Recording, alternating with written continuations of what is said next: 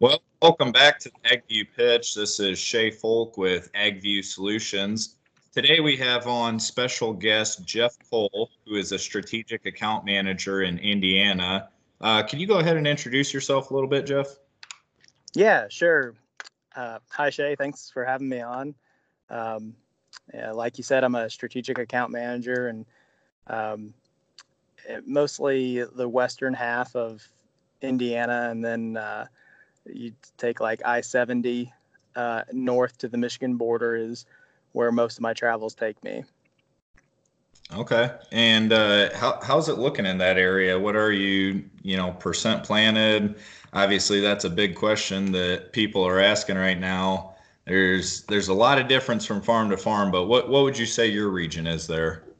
Yeah, yeah, it's a very popular question from a lot of places, and so it's something I think about a lot, and it's tough to get our hands around because of the extreme variability in planting windows from area to area, and quite frankly, front to front that we experience. So there's a lot of folks that are less than sizable operations that are less than 10% of their corn planted, all the way to 50% plus. So as I do my best tracking, I peg that most of us are somewhere around that 30% corn planted in that area, and then you look at soybeans, it's somewhere around 10 to 12%. Okay. Wow, that is a pretty big difference there. Now, with the region that you're in, I would say you're pretty central corn belt. What does it look like for your corn hybrids as far as the typical maturity range? Are you, 110 days, somewhere relative in there? Yeah, that's probably the midpoint. I would say actually majority are probably 110 to 115 day maturities. And it's kind of funny how Mother Nature has a way of teaching us who's boss. We really had a great growing season last year for the area, at least ultra full season. So I'm talking 115 day, 120 day stuff that we really jumped into that, in some places more than we ever have before. And I would say that's probably peaked in 2019 because certainly some of those hybrids aren't as popular as we're staring at June in the face. So um, there's a fair amount of what I would call the mid-season varieties as well, at 105 to 110 day typically. Now Okay. that could all change here shortly. And, talking about that change coming up with prevent plant date on corn right around the corner, or the initial date at least, and looking at weather conditions here the next 5 to 7 days.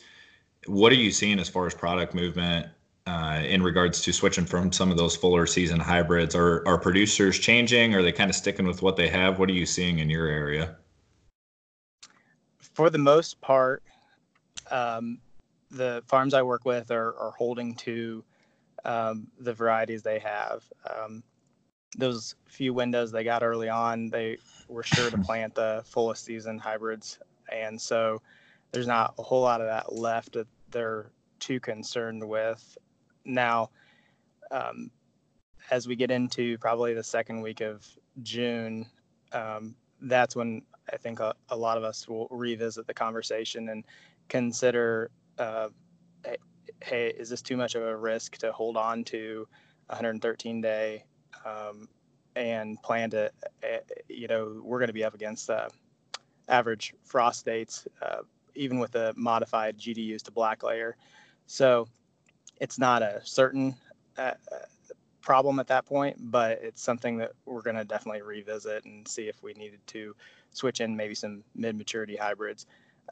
Now, as you get to the kind of extreme north of Indiana, that conversation, started happening last week, and we are moving into some shorter season hybrids already, because we're definitely in what I'd call that danger zone of a 114 day or 113 day hybrid, is not going to black layer before we likely could see a frost.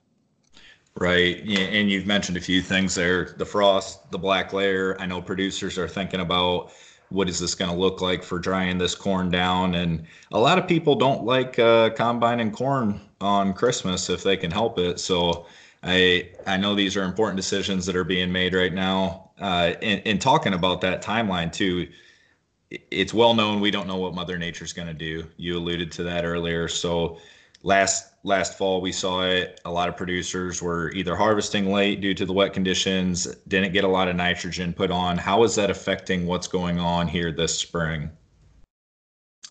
Well, at this point, and really probably for even a couple weeks, it's been a full tilt. If a field's dry enough to plant, that's primarily what they're trying to do. They're not worried about pre-plant nitrogen really at all. So they're shifting to more of a side dress application, liquid 28 or 32, and it's just primarily doing what they can to get something planted.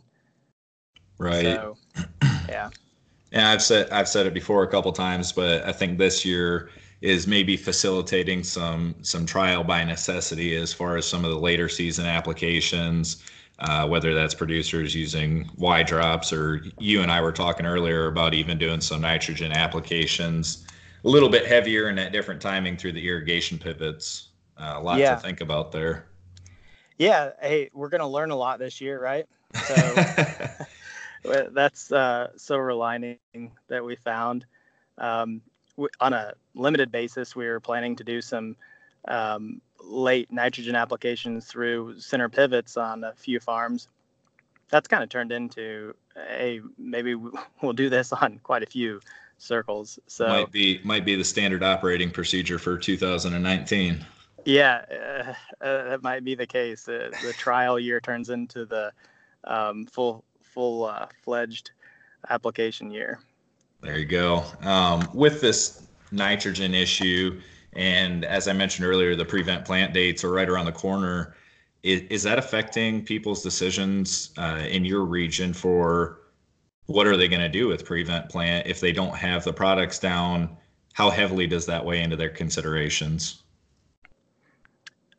That's a primary driver behind even considering prevent plant for the farms that I'm in contact with.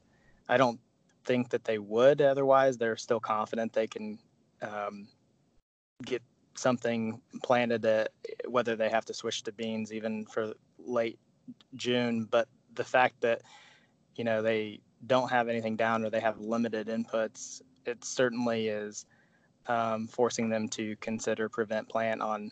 And again, that's a limited amount of acres that they're in that position that they really are considering prevent plant more so than normal.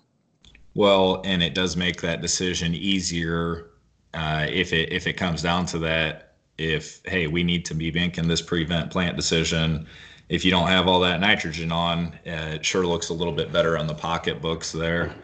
And that's different from operation to operation, right? So you said a limited number of acres there, and I think one of the things that producers are starting to get really good about or getting better about is looking at the decisions that they're making on their farm. So with AgView Solutions, the profit manager tool that we have, an additional tool that we have sent out to a lot of clients this year. I actually sent 5 or 6 of it out right before this call that we're doing here.